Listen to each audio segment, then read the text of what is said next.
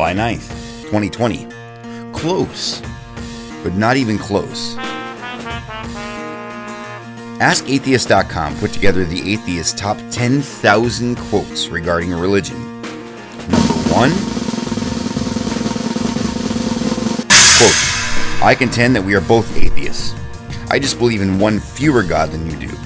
When you understand why you dismiss all the other possible gods, you will understand why I dismiss yours." End quote. Stephen Roberts.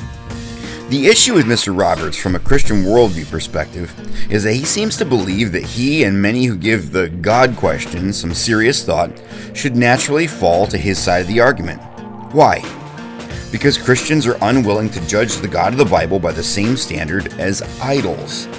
What he means here are gods like Zeus or Poseidon. But this shows a serious misunderstanding of how the Christian views this.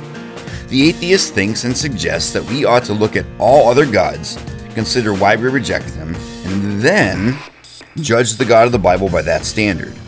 But this is backwards thinking for the believer. This argument would be similar to giving a person a box full of counterfeit $20 bills, asking them to study them, and then tell us what they think of a real $20 bill.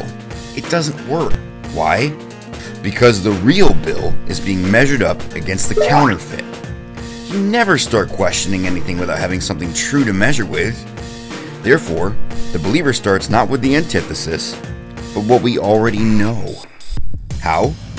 Because of the law that is written on our hearts and revealed in creation.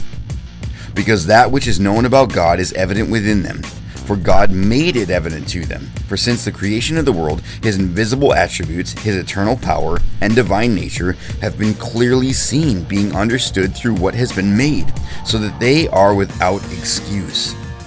Romans 1, 19 through 20. Really, atheism is illogical, because they treat the existence of God in a way that is different than the way they treat anything else. Otherwise, we'd be having a completely different conversation.